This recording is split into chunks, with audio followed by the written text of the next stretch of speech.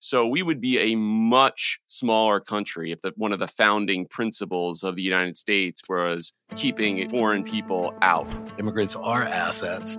We do benefit economically, socially, and culturally from the admission of immigrants so that it will serve our interests and reflect our values. Welcome to Politicology. I'm Ron Steslow. Over the last few decades, immigration has been one of the hottest topics on campaign trails. You've all heard the bumper sticker slogans and rallying cries.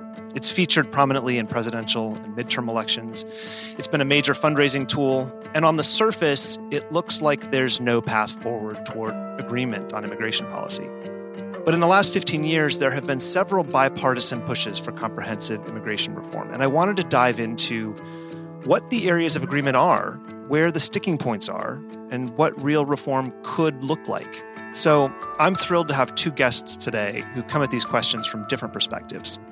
Frank Sherry has been a leading advocate for immigration reform for over 40 years. He previously led the National Immigration Forum, which fought for a bipartisan approach to immigration reform that was championed by Senators John McCain and Ted Kennedy.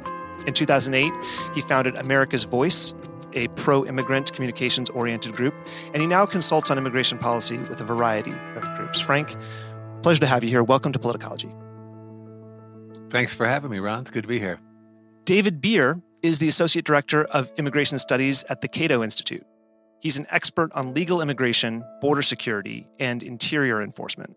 His research has been cited by the United States Supreme Court and multiple federal appeals courts, and his work has appeared in the New York Times, Washington Post, and USA Today. David, pleasure to have you here. Welcome to Politicology. Thanks for having me. So, gentlemen, I thought we'd start with some background and stage setting before we dive into details here. Why don't you share with our listeners how both of you became interested in immigration policy in the first place? What drew you in, David?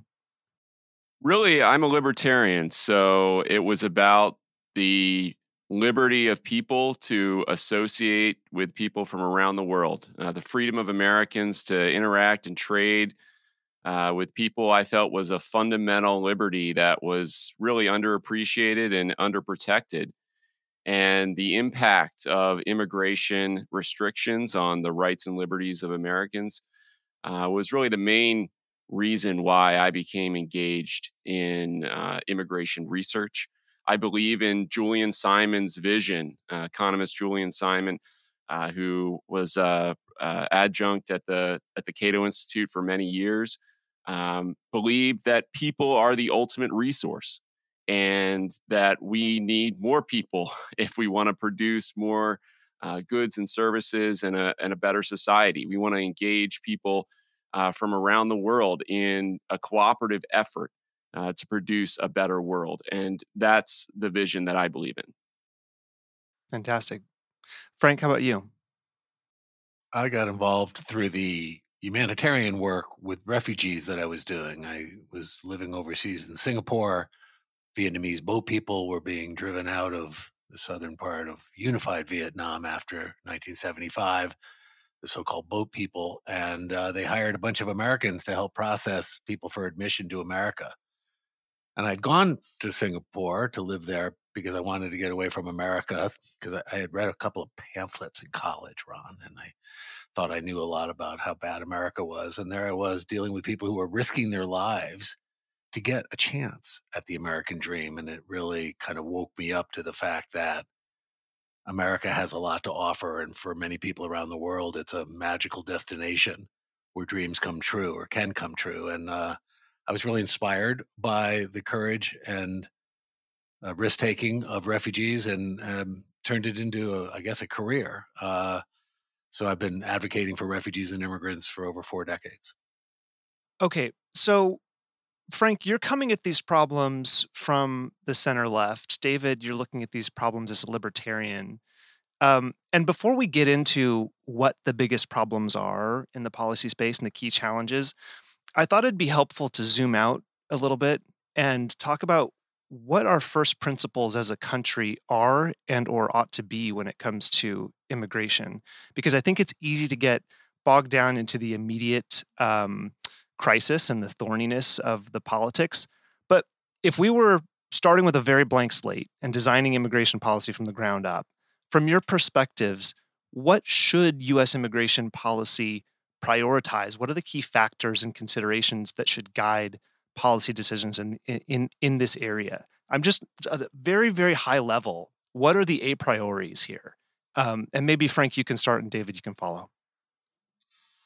Sure. Number one, I think you have to start with the proven fact that immigrants are assets to America, that people who come to the United States overwhelmingly work hard, form small businesses, form tech companies, operate at all levels of the labor market in a way that complements rather than substitutes for American workers and entrepreneurs. And so immigrants are assets. Number two, this is something that's not always accepted, particularly in progressive circles, but I think we have to state it, that in the age of the nation state, the government gets to determine who comes in and who doesn't, so that there is a right and a duty as a sovereign nation to determine what those policies are.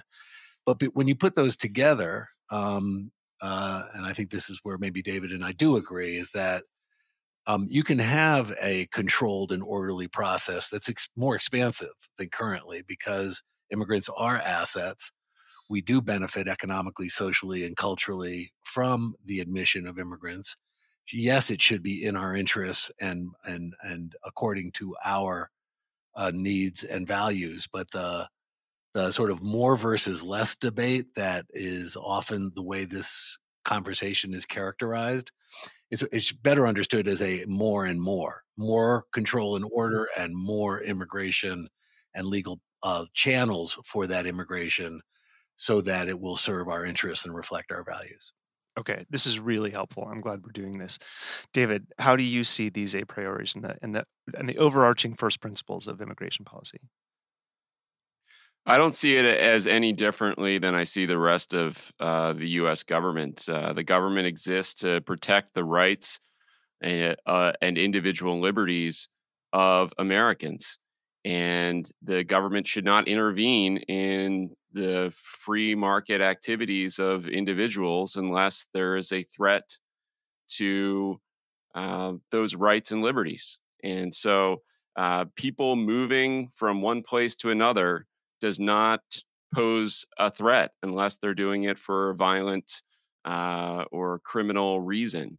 And so some minimal screening of individuals coming into the country, that's a reasonable um, imposition to protect our rights. But it is beyond that. We're talking about something that is fundamentally outside of U.S. government capacity to decide the optimal number of workers, the optimal number of people, the optimal number of races and religions in the United States. These are all questions that our government is not capable of answering and should not even attempt to try to answer. Okay, so let me just follow up on that. Let's talk about U.S. interests then for a minute. In what ways do national security, economic concerns, humanitarian considerations, what degree does the United States have an interest in those things as it comes to shaping immigration policies? Or do you see them as not valid U.S. interests? And then I'd love to hear Frank's perspective on those. Well, I think the security aspects are quite clear. We've had some people who have attempted to, and have, in fact, gained admission to America to attack Americans. And so we have an obligation to protect the citizenry, the people of the United States, and those who are bad actors who seek admission to do bad things, to kill Americans or to attack Americans. Obviously, that's a huge security interest. We are in a stormy, troubled, rough and tumble world where there are intelligence operatives and non-state operatives that are seeking to gain advantage. There's criminal networks that are very sophisticated that are moving contraband and human trafficking as well in ways that are contrary to our laws and our morals. So, yeah, there's a security interest in making sure that the United States is protecting itself against bad actors, is reducing is deterring to the extent possible those who are committing criminal acts. So that's the obvious, and of course protecting us from foreign adversaries. The economic interests, I think, are poorly understood. This is where the research over the years on the economic consequences of immigration, which in fact was the name of the book by Julian Simon, that was really a, a breakthrough. He said things like, immigrants take jobs and they make jobs. I mean, it was so simple and honest, but it broke through because we have been in this binary, are they good or bad for Americans, as if we live in an apple pie that doesn't grow or expand. We live in a very dynamic world and a very dynamic country. And what has traditionally happened, not just recently, but throughout our American history, is that people have come from around the world. They vote with their feet. They often are the most entrepreneurial people because they want to come to a place where there's such opportunity and abundance. And they make their dreams come true by providing goods and services and contributions to the economy that have made us the envy of the world. So the impact of immigrants on the economy is not all positive, but on balance and over time, very positive. So that's the economic aspect. And then, I mean, just looking at the social and cultural aspects, I don't know, just maybe watching all these foreign basketball players star in the NBA finals and so forth is just another reminder of the kind of cultural and athletic and scientific contributions of immigrants. It's just amazing. And we should be proud to live in a country where people want to come here because we're a country that's not based in blood and soil. We're a country based on ideas and ideals. And it's kind of our magic sauce, and I think we underappreciate it. The most significant aspect of immigration on the United States is just the increase in the number of Americans that exist as a result of immigration. If just natural population growth had happened since the founding of this country, we'd have a population that's roughly 200 million people smaller than what we are today. So we would be a much smaller country if one of the founding principles of the United States was keeping foreign people out. And when you think about that in world context, what it would mean if we were a third of the size that we are today, we would be not the haven for business around the world. We would not be everyone trying to get access to American markets.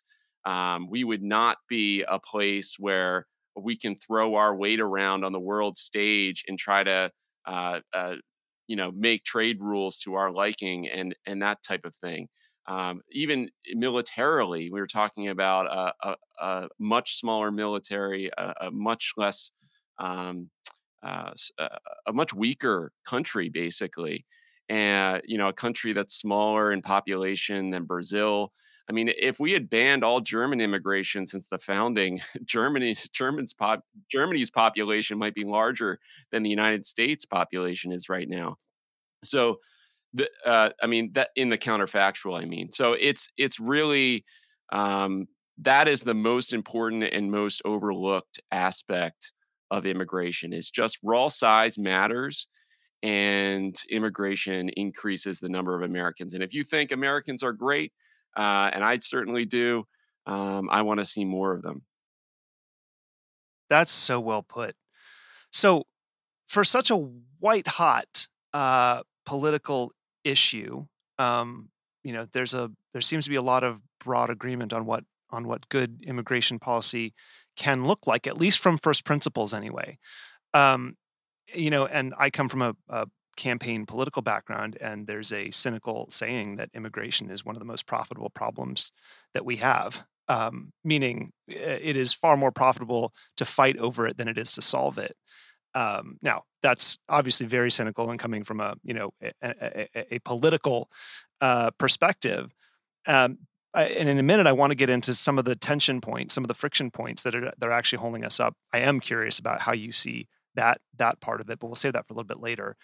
Why don't we paint some of the rest of the picture of the broad agreement on what immigration policy could look like? Where does the Venn diagram of the overlap between your two perspectives, and maybe we should probably steelman the perspective that's not here in the room to the extent that there's a steelman argument available, which is the new rights view on immigration. Up to you who wants to lead off here, but I'd like to give listeners a sense of, if politics were out of the equation for just a minute, where would the points of agreement be on immigration policy if we were going to try and solve it? David, why don't you start? Well, I think we've talked about how immigrants are assets and they're a benefit to the country. I think there's agreement between libertarians and liberals on that issue. I think that generally speaking, we want to see a more expansive legal immigration system. We need to provide a way for people who have come here illegally to find a way to get legal, to get right with the law. That's what we do in other aspects of the law. We have a way for people to rectify their situation with the IRS. That doesn't automatically mean spending the rest of their life in jail. And the equivalent in the immigration context is deporting for a lifetime, which is really, that's the penalty on the table. Well, there's not much incentive to come forward and get right with the law and register your status if that's the case. So I think those are the two buckets that you're going to see some broad agreement. I don't think having a path to citizenship, this is getting into disagreement, I suppose, but I don't think having a path to citizenship is that important compared to the right to be able to live and work legally. And I don't think that, I think there's a lot of discussion about how to change the legal immigration system and what to prioritize there, where there would be some disagreement between Frank and I, but I'll leave it to Frank to describe that.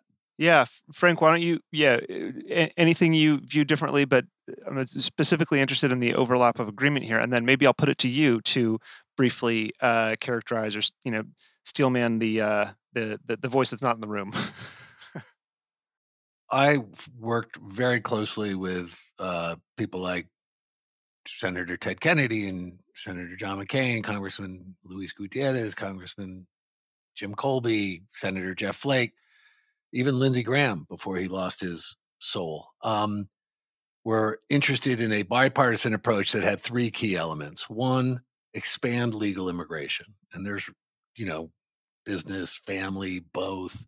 What do we do about refugees? There's lots of questions within that, but a more expansive approach to legal immigration.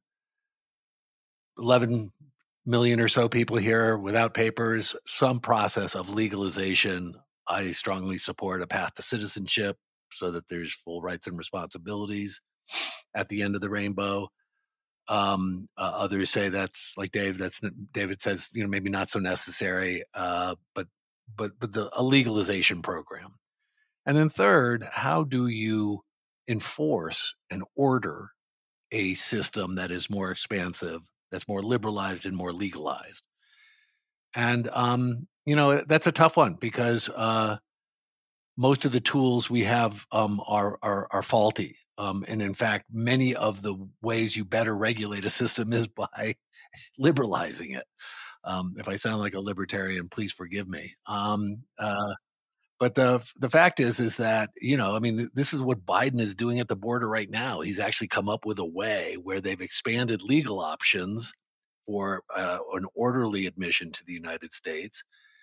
And it's incentivized going through that system rather than trying to go around it. And so there is something to that relationship that is often seen in political circles as some sort of tawdry trade-off between order and liberalization. I actually think that they go together if they're done right. We just haven't done it right.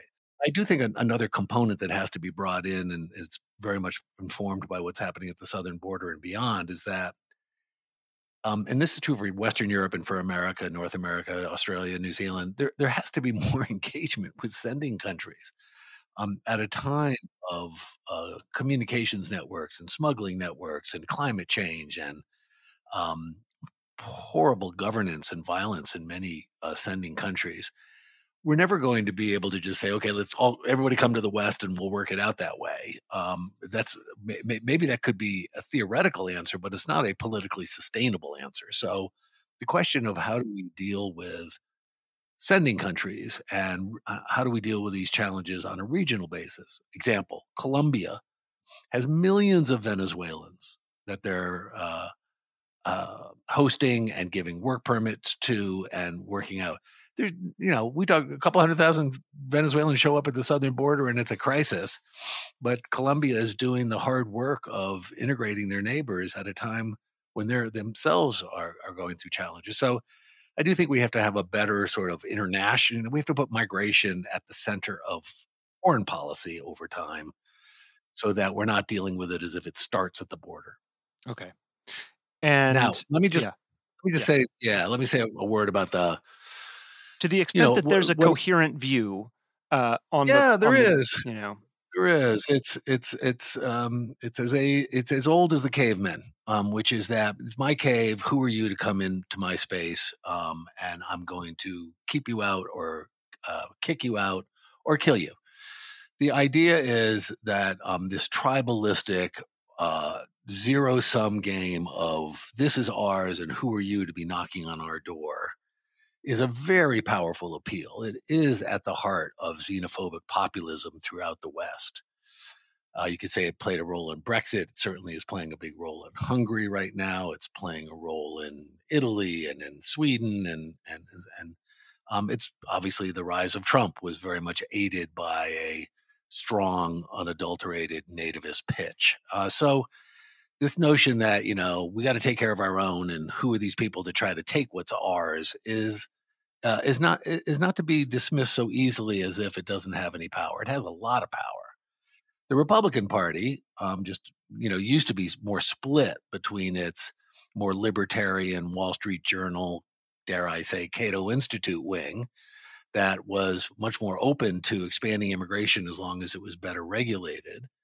And a more national, ultra-nationalist, right-wing nativist view.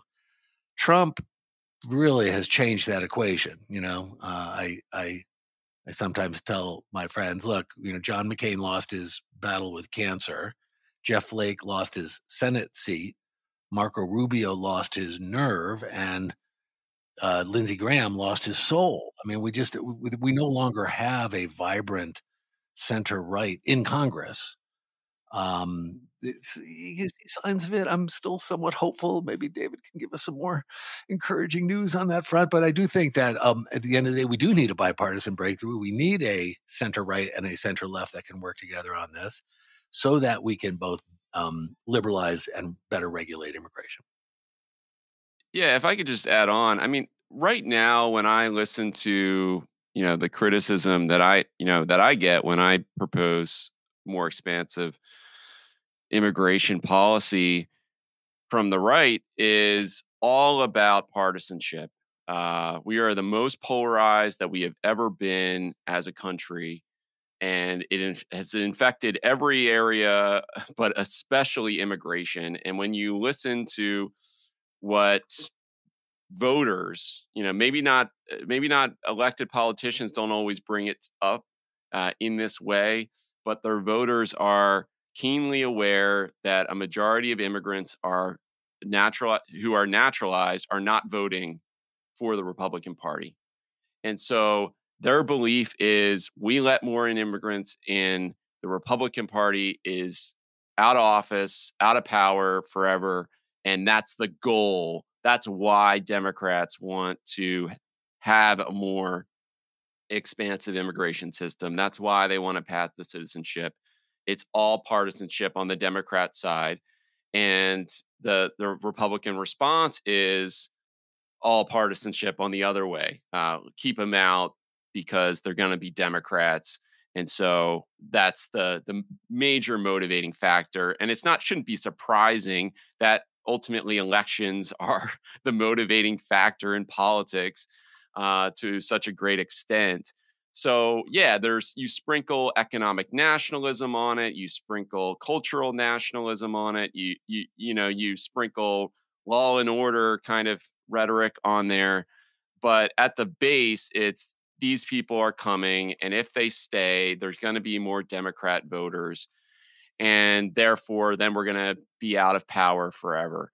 And that's really just not thinking about politics in a dynamic way at all. And there's no refuting the fact that naturalized citizens are voting more for Democrats than for Republicans. Part of that, partially, is where they settle. So they're not actually voting that differently than where they settle in the United States. So major cities in the United States tend to vote more Democratic. So that's part of it. The other part of it is the Republican Party is nationalist and they don't want them here. And they keep saying how bad they are for the country. So that's part of it as well. But if you go back, I mean, they've been making this argument, the right nationalist side of the Republican Party has been making this argument since the 1980s when Reagan did his amnesty, and then the first Bush administration passed the Immigration Act of 1990, which was a big expansion of legal immigration. And if you look at the years since, the population, the immigrant population, has doubled in the United States, and the Republican Party has never done as well since the time of before Lincoln, back all the way back to Lincoln. Basically, the Republican Party is doing as well over the last 30 years as it did for the last 50 years of low immigration period. I mean, the Republican Party did not control either house of Congress about 85% of the time when the immigrant population was less than 10% of the population. And they've controlled at least one house about 85% of the time since it's gone above 10% of the population.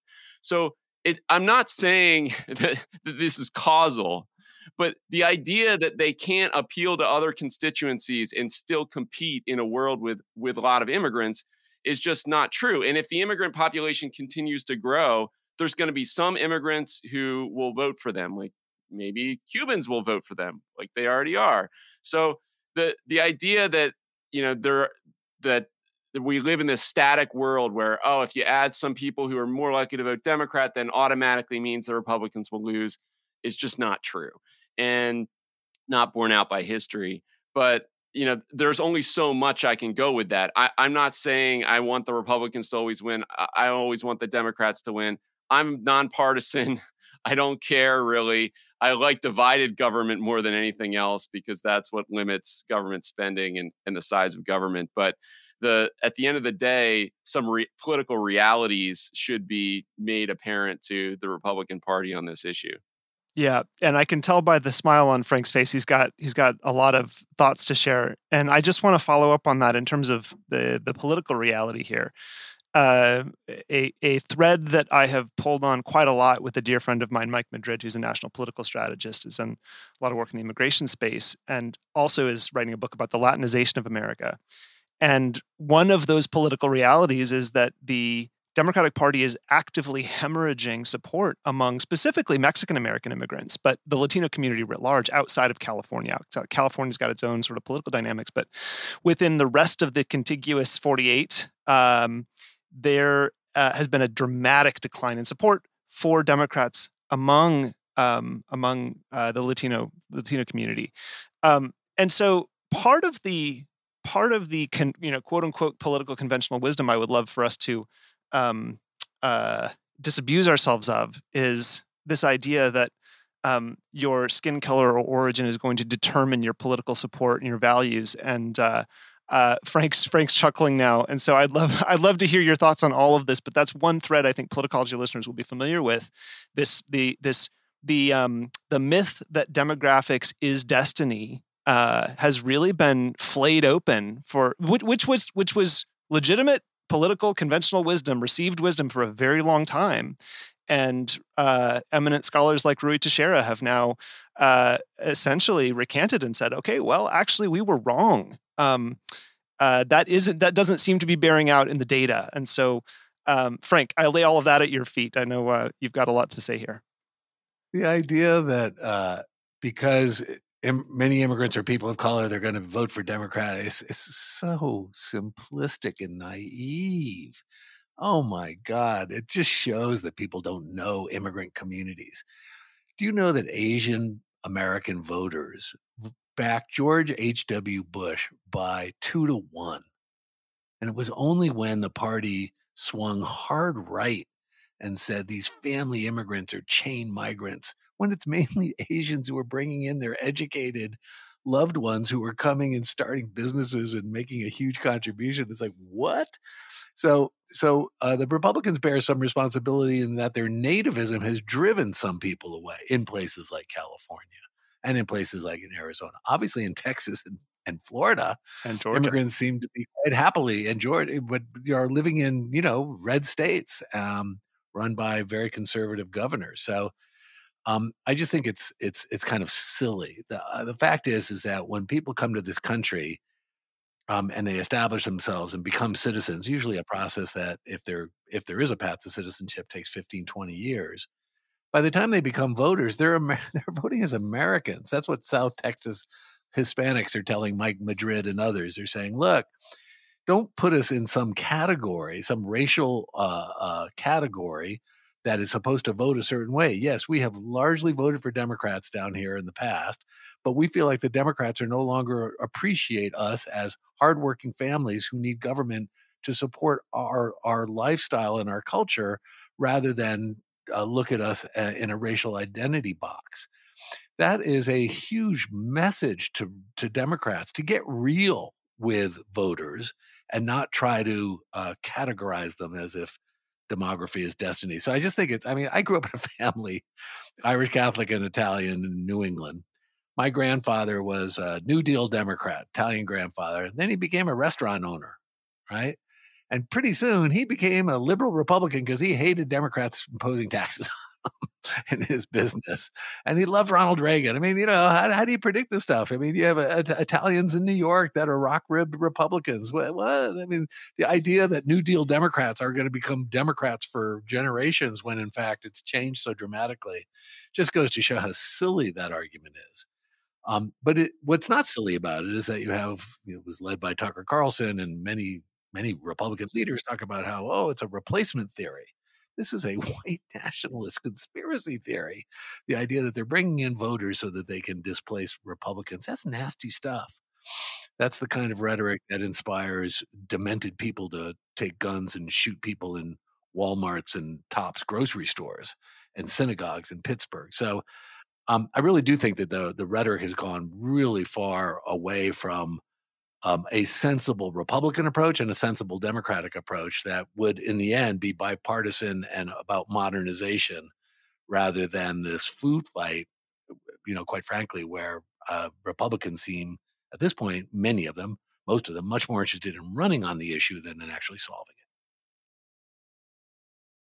it. This is I want to pull on one more political thread here, and then I want to get to the challenges and like the real sticking points and challenges, and then opportunities for real reform here. But last thing on the political front, I'm curious broadly how the political dynamic influences the discourse and decision making around immigration policy. But right now, today, or earlier this June, I should say, Robert F. Kennedy Jr., who's running in the Democratic primary for president and already polling at 20%, visited the southern border, and he spoke to News Nation and Forbes while he was down there. And I want to play a couple of those clips. What is your takeaway? I have a whole kind of confluence of impressions about what I saw. I mean, starting last night, it was like a dystopian nightmare with, all of these desperate people flooding across the wall and in a situation that clearly could have been prevented. And people from all over the world, from Africa, from Uzbekistan, from Senegal, from Pakistan, Kazakhstan, Azerbaijan, Nepal, Tibet, India, Bangladesh, Peru, Colombia. We saw all of these people and these hundreds of people coming across the wall. And it seems so hopeless. And then meeting all of the people of Yuma, the leadership, this extraordinary leadership in this amazing town, the people who run the hospitals, the people who run the border clinic, the sheriff, and all of these other people at the food banks who are working as hard as they can to accommodate the problem, a problem that was been created by the federal government, that local people are being, forced to hold the bag on. We talked to the hospital administrator who spent $23 million last year that is unreimbursed or caring for migrants and are giving migrants the same level of care with the same priority that they treat people who are their relatives in the town. So it's this extraordinary, it's kind of the best part of America and the worst part at the same time. And then there's another clip where he describes what he claims happens after they cross. This was to Forbes. People have come across right here from 117 nations in the last couple of years.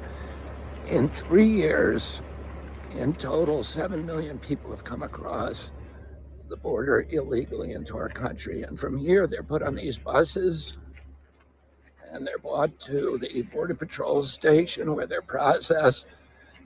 After 4 or 5 days, they're released on their own reconnaissance into our country, and most of them are never seen or heard from again. Now, I watched these video clips, and I haven't been to this part of the southern border, but I have to say they're quite striking because there's this point where this very, very massive wall just stops, and after that point, there's just nothing, and there seems to be a pretty orderly process of people lining up, getting on buses, and then away they go. I'm really curious to hear from both of you about what's true here, what's being mischaracterized, and what do ordinary people need to understand about the current situation at the border, the migrant influx or the lull in the influx of migrants, and what is the most responsible and accurate way to characterize the problem? Well, I would characterize it as chaos. It's chaos, and I would agree that it's chaos caused by government. I just don't agree that people coming to this country is the worst of America. That's quite a statement from a Democratic Party candidate to make. But in terms of the numbers, I mean, the idea that they're all being released is not true. We've expelled almost 3 million people from the border back to Mexico or their home countries. We're even after Title 42, we've banned asylum for people who cross the border illegally. We're expelling as many as we can onto flights. And when I talk about we, obviously, this is the Biden administration doing this. They're flying flights every day all around the world, sending thousands of people back to their home countries. Unfortunately, from the perspective of people who want a closed border, there aren't enough flights for everyone who crosses the border. And some people get released and some people get to pursue their asylum claims as the law of the United States entitles them to.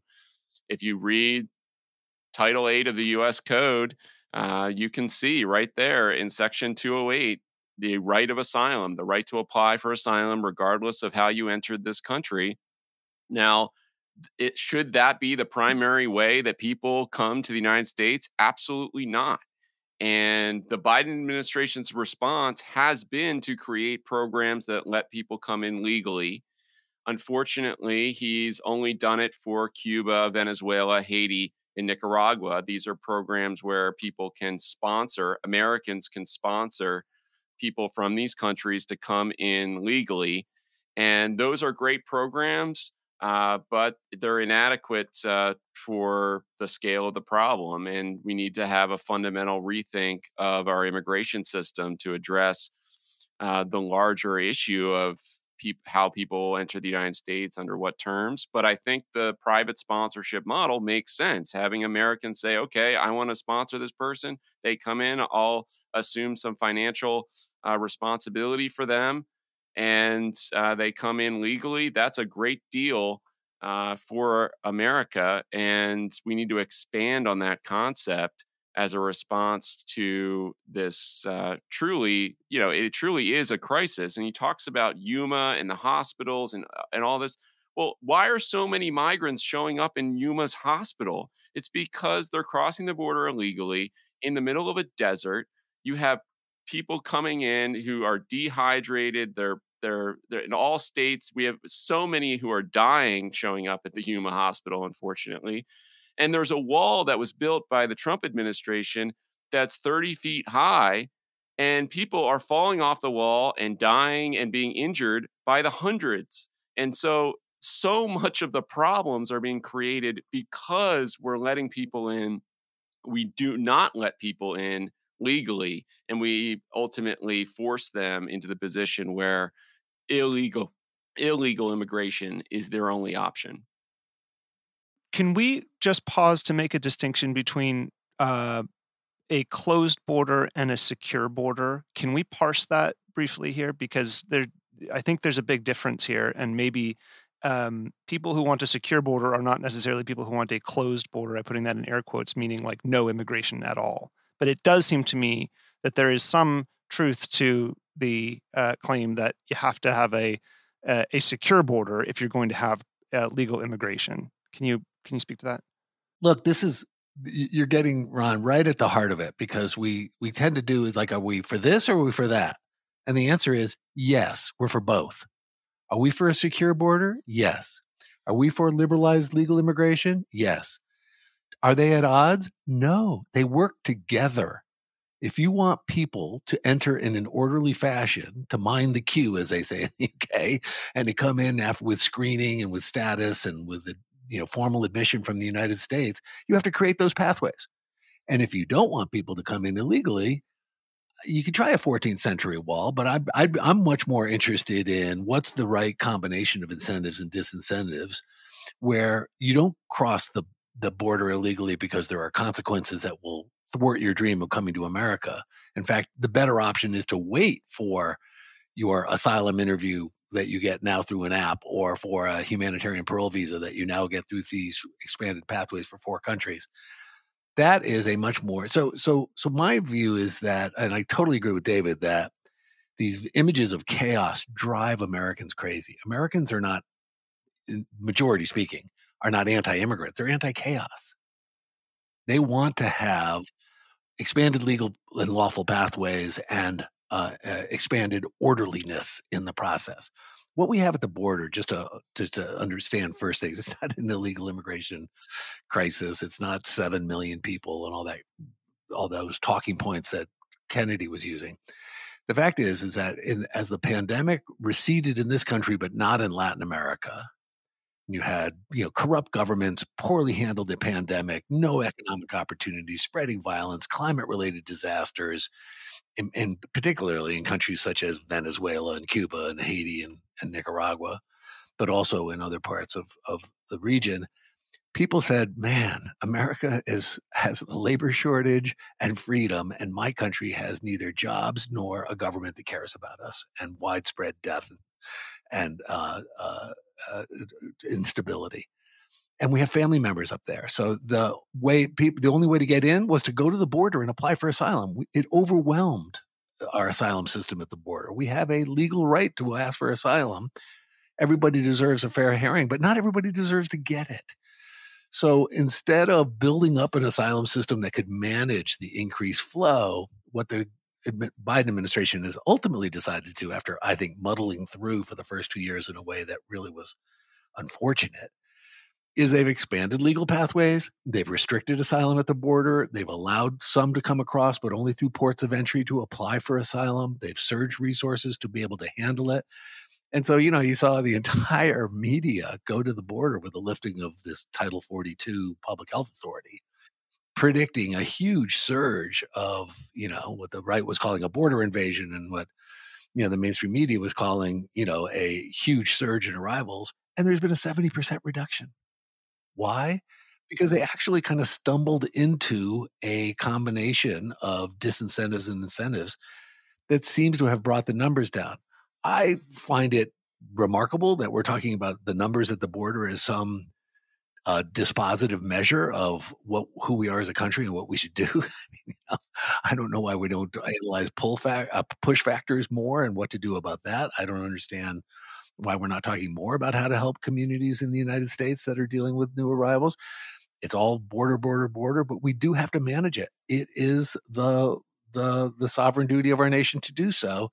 And we have to impose enough order so that it's politically sustainable and manageable as a democratic polity. And I just think that the Biden administration deserves more credit in recent weeks for kind of getting it sort of right, even though the undermining the right to asylum for those who cross illegally is not a small thing. It's going to create a race to the bottom around the world for refugee protection. But I think what we're seeing is that as we enter an age of mass migration, what Western countries have to do is figure out essentially a new paradigm to manage and order the process, because the post-World War II refugee paradigm is useful, but not enough.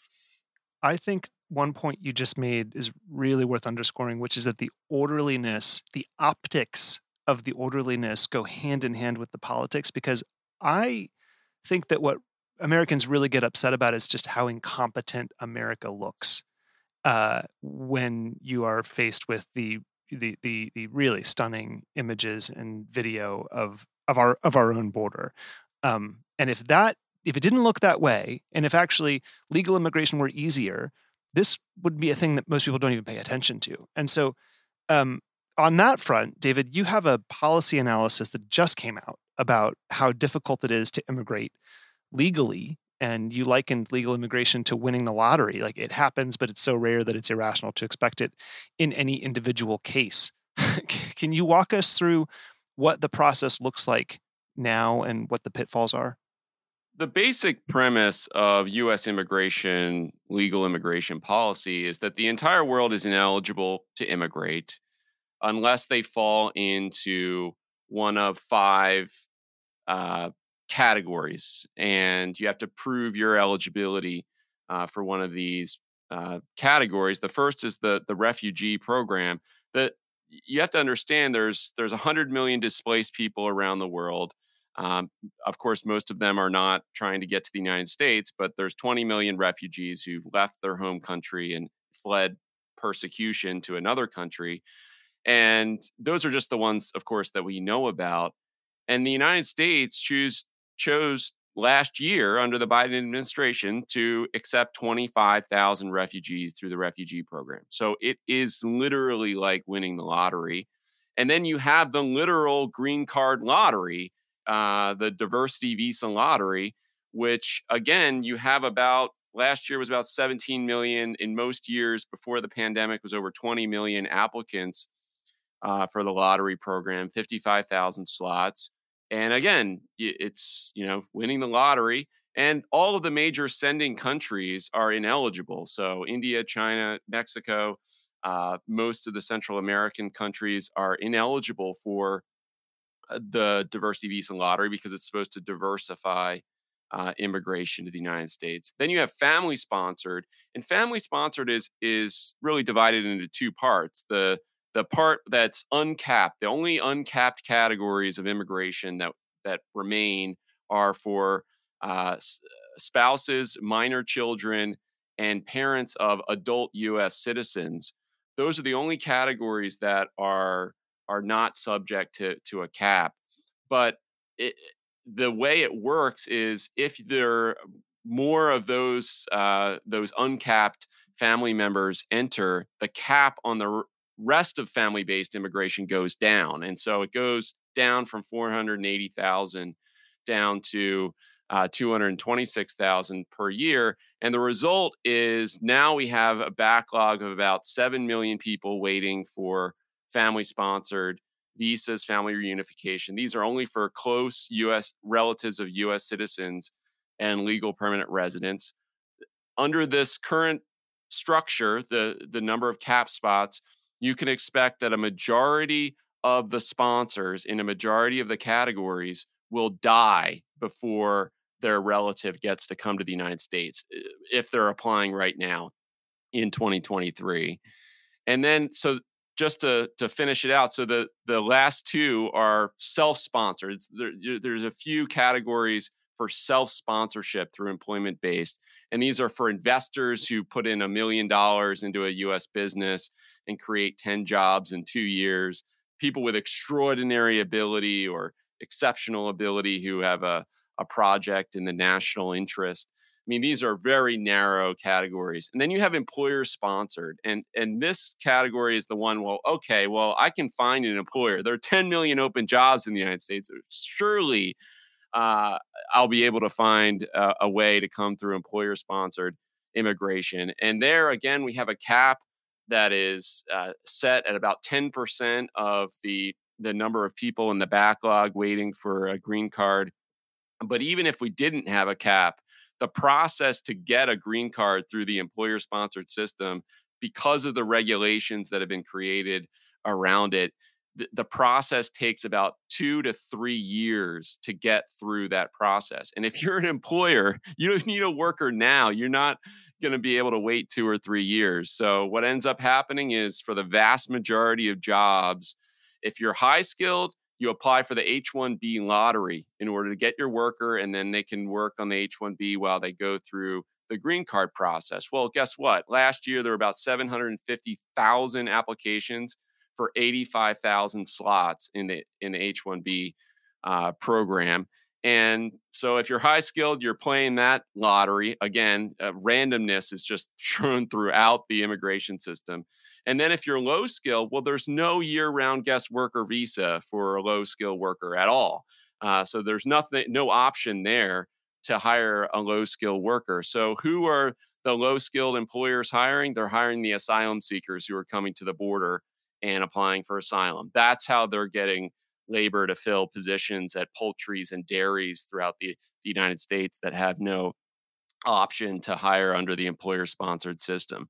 And so that's our immigration system right there. And it's basically impossible for nearly all people to come to the United States legally through that system. Yes, it still happens. But again, yes, people win the lottery, but that doesn't mean it's a viable alternative to a 401k plan. So legal immigration events are exceedingly rare compared to illegal immigration events, essentially, because of how broken the system is. And I think listeners should now have a really clear sense of, when we say our immigration system is broken, you just laid it bare. Frank's nodding his head. I have a question about how you would characterize the ideology that is baked into the current immigration policy. And I'm particularly interested in the way you characterized earlier on the difference in approaches between free movement of people versus creating quotas based on where they're coming from, or other qualifications, other criteria. How do you both see that approach, and what about U.S. interests informs that approach?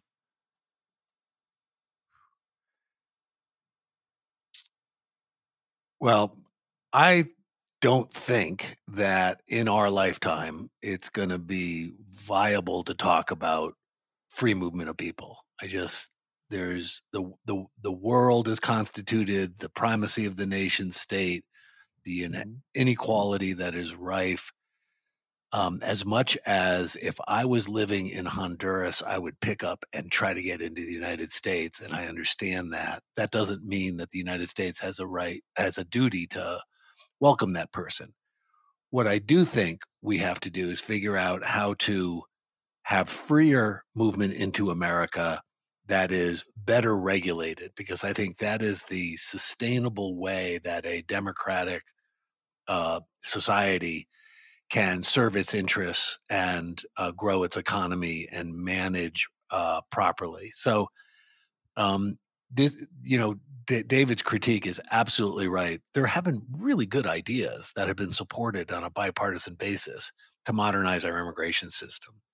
More legal immigration, more high skilled immigration, more temporary migration that leads to permanent migration so that the sojourner becomes a settler, but not in all cases.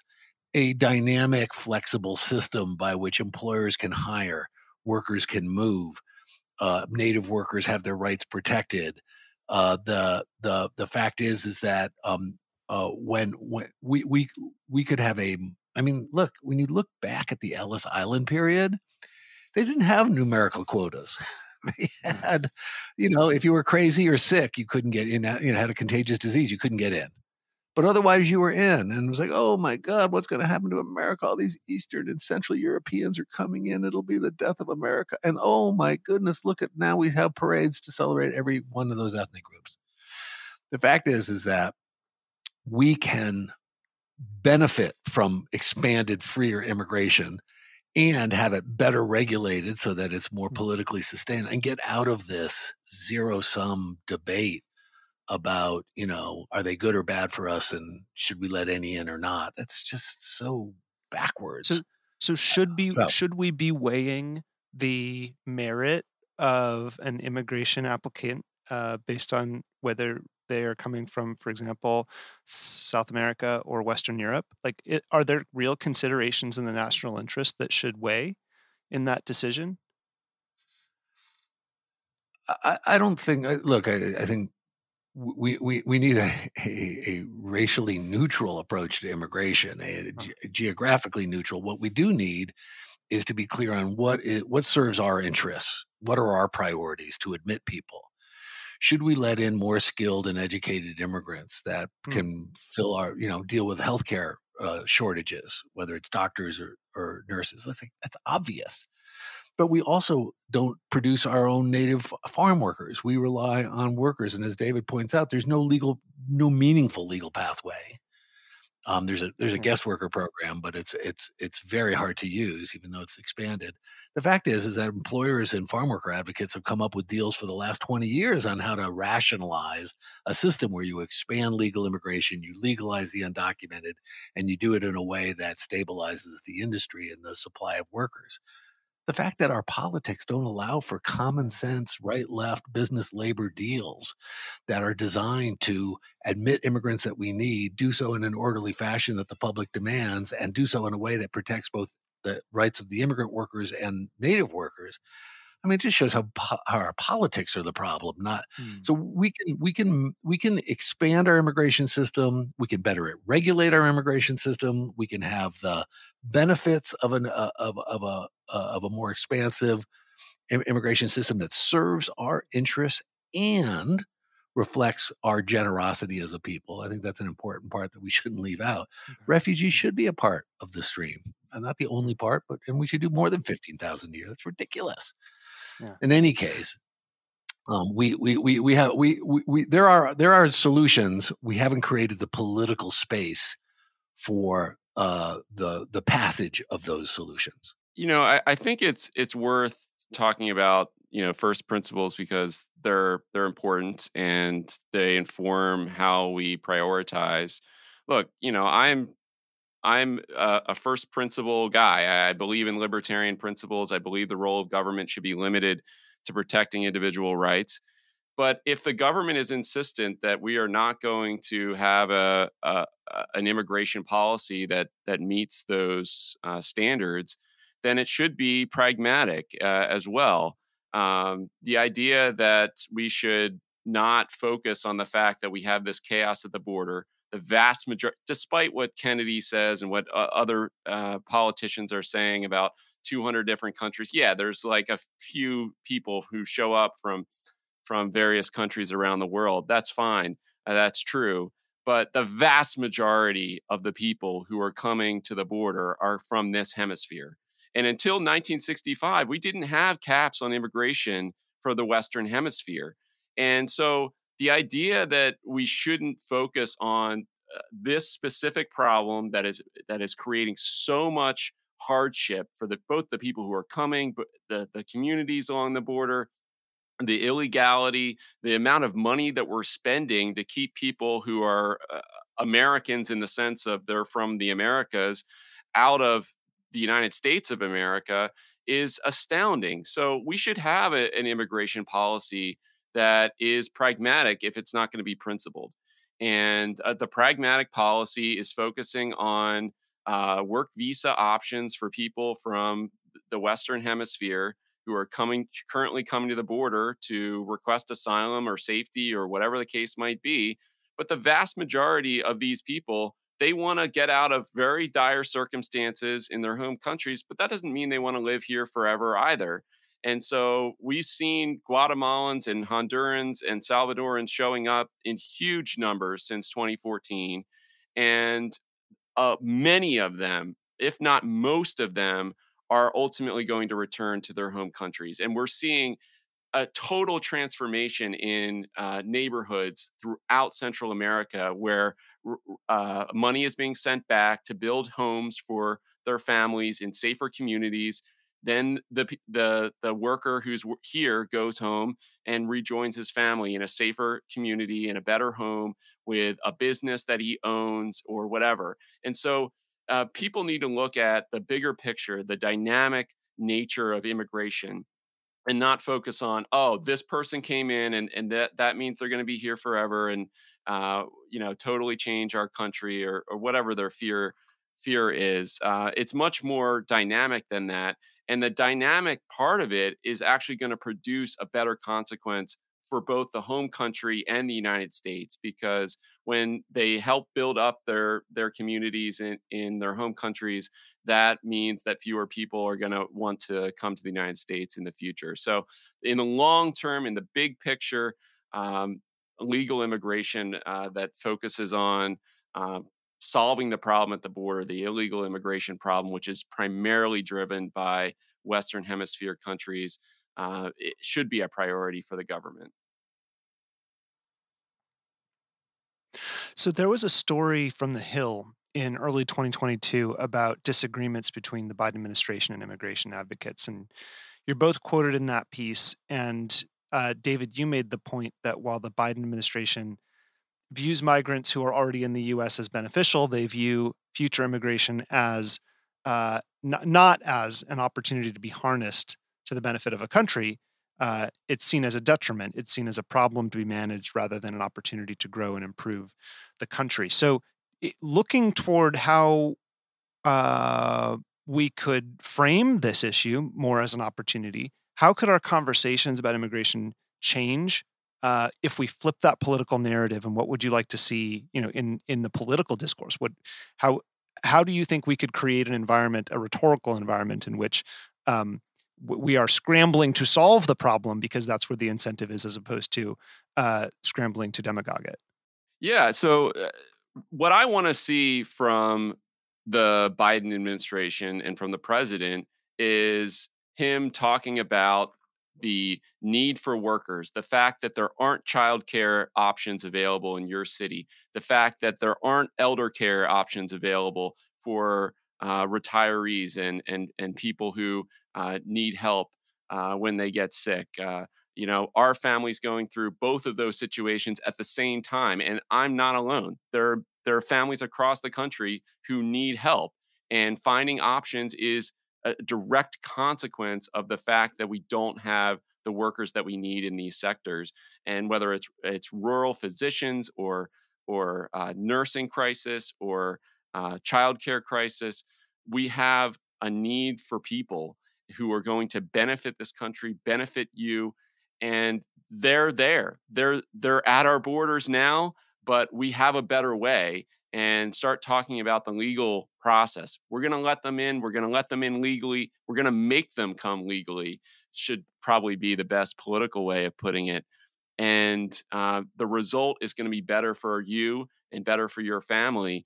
And I think once people start seeing how that plays out, okay, yeah, look, there are more childcare options. There are more options for elder care. There are more physicians in my area as a consequence of this.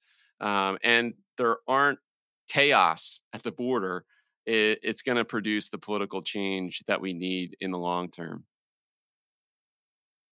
Frank, I'd love for you to lay out what real policy reform in the immigration system could look like. What you think some key changes are that need to be considered. What are the main obstacles or factors that are currently getting in the way of achieving meaningful immigration policy? Whether it's actual substantive disagreement between the both of the sides in Congress, or whether it's just the noise of politics that's preventing them from coming to the table in the first place. How would you characterize where we are now and the distance between here and real meaningful immigration reform, whether that distance constitutes substance or politics? So the good news is, I think we know what the future of a workable immigration policy system looks like. The problem is that we don't have a politics that can legislate that solution. So that can change, and I hope it will. But the policy reform is quite simple. And look, we passed comprehensive immigration reform twice, once in 2006 in the U.S. Senate, once in 2013 in the U.S. Senate. Both times, a divided and anti-immigrant dominated GOP in the House said no. But the fact is that you expand legal immigration, high skilled, you reform the family system somewhat. In the economic system, you expand high skilled immigration, but you provide temporary and permanent visas at the lower end of the labor market, which is so critical to filling jobs that we're not producing enough Americans to fill, quite frankly. And then making sure there's a humanitarian track that is done in coordination with countries around the world that understands that you can't accept all the refugees in Western countries, but also make sure that we are doing our fair share to make sure that those who throw themselves on the mercy of the international community get some protection. So the idea of expanding legal immigration, legalizing the undocumented immigrants through a process by which they have background checks, et cetera, and then making sure that we have enforcement that is targeted and effective. Right now, we Like an measure actually enforcement secure border. Yeah, so we Yeah. measure how many miles of wall. I can promise you, as an expert on immigration, that we could build a 2,000-mile wall, but when you can go to Home Depot and buy a saw or a rope ladder, it's not going to work. Let's not kid ourselves. That is a rally chant that has become a thing rather than a serious policy. Okay, how do we enforce the line at the border? How do we incentivize people not to come to the line to try to take advantage of an asylum process that's overwhelmed? And again, it's being done now with legal channels and refugee processing centers being built in other countries. There's ways to do this, and I think we're just fumbling our way into a new way of ordering mass migration and refugee flows in a 21st century. What the problem is that the Republicans who used to support reform have either gone away or have gone underground. Tom Tillis of North Carolina tried to cut a deal with Kyrsten Sinema on Dreamers. And he got censured for it. Right, he got censured for it. I mean, so there's not a lot of room for. I think encouragingly, a progressive Democrat from El Paso, Veronica Escobar, and a conservative Cuban American woman from South Florida, Maria Elvira Salazar, they've come together on a bipartisan comprehensive package. It's not perfect, but it's a start. It's a way to say, come on, we can do this. We can walk and chew gum. We can expand immigration and expand orderliness. We can be a nation of immigrants and a nation of laws. This is in our DNA. We've just lost our way in this binary, too many, not enough, wrong people, future Americans. Come on. Immigration has been foundational to the American experiment. And if we're going to squander this incredible advantage that we have because of short-term political considerations, well, that will be to our detriment as a nation. I'm mindful of the time here, guys, but I want to make sure I give you an opportunity to flag anything that we haven't paid due attention to in this in this conversation that's probably on people's minds. The drug issue comes to mind. If there's something worth laying out there, myth versus reality, but really any ground we haven't covered that really demands to be fleshed out here, David? Just one big picture item here is the fact that most Americans believe that the immigrant share of the US population is about double what it actually is. When you ask them, they think that about 1 in 3 people in the United States is born in another country. The reality is it's less than half of that. And so this disparity between what people believe the situation is in the United States, that we are, you know, uh, really at historic levels of immigration compared to what other countries. In reality, Australia does have about 1 in 3 of its population is foreign born. In order to get from where Americans believe the immigrant population is and and and where we actually are, we need about 75 million immigrants to show up here tomorrow. And so there's a massive gap in belief. And that is ultimately a huge burden to overcome when you're trying to talk about immigration reform and how to fix the system. People think that on average, it takes a couple years to come to the United States legally. That's in the best case scenario imaginable. It takes a couple of years. We did a poll at the Cato Institute. We asked people, what's a reasonable amount of time that absolute max you should be allowed to wait to immigrate? And the response was over 66% said it should take less than 5 years. In reality, for the people who are already in the system right now, their projected wait times are anywhere from 20 years to over 100 years, and basically infinite, right? And so they Americans do not support the system that exists. They just don't know what exists. And once they have these sort of realities drawn out, and see, that there is a better way, I'm more hopeful. But right now, you need a political entrepreneur. You need a politician willing to tell them the truth. And right now, we have, whether it's Biden doesn't want to talk about this. The reforms that he has done, the changes that he has made that I consider positive, were forced on him by realities on the ground. He couldn't do enough to deport the people who were showing up the border, so he decided we're going to try some of this legal immigration stuff that the Cato Institute keeps talking about. So that's what ended up forcing change. But if he wants to be a real leader and say, actually, no, we need people, people are a benefit to our country. There's sectors in this country that are desperate for workers. He could really change the narrative, because what people think about the immigration system and what it actually is are very divergent. And he could highlight that because he does have the facts. He is in control of that very system. Frank? I just don't want us to lose hope. We are in a time where immigration is a leading edge of authoritarian populism, not only in America, but throughout the West.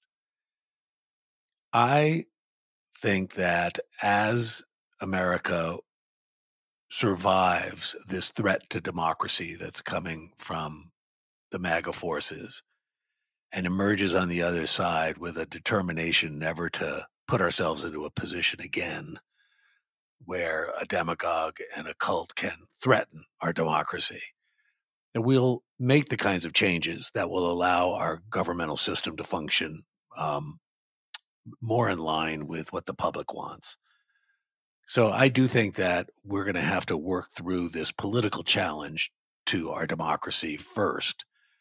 But that one of the things that right on the other side is going to be the ability for sensible people on the right and left to come together and shape a modernization of our immigration system so that it's more beneficial to America, more orderly, and makes us feel good about who we are because it strengthens who we are. So I just want to leave a bit of optimism.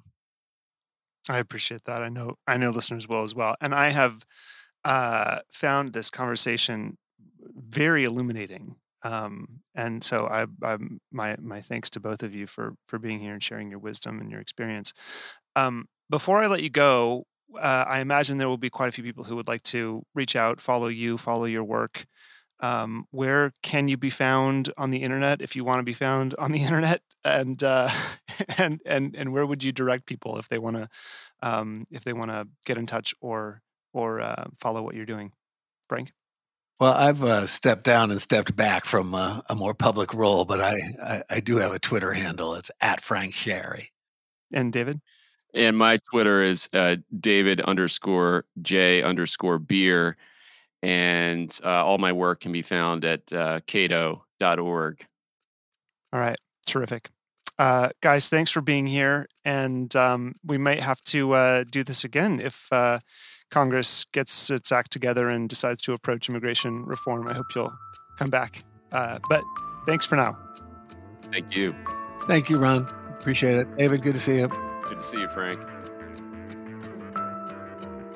Thank you to everyone at home and on the go for listening. If you haven't yet, we'd appreciate it if you could open up the Apple Podcasts app and give us a 5-star rating and review over there.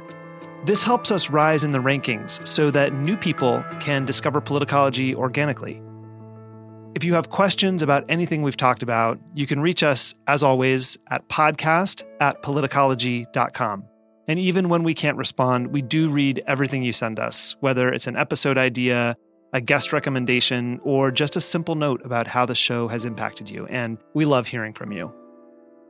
I'm Ron Steslow. I'll see you in the next episode.